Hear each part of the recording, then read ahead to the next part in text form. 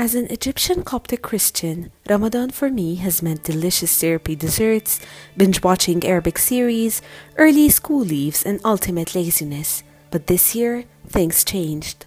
I went on an Islamic fast for a day. I'm not gonna lie to you, fasting is not the most fun thing, depriving yourself from food and water, it's not the most fun. Curious to know how it went? Stay tuned for the Ramadan series on the Ihki Ya Masr podcast on SoundCloud and PRX.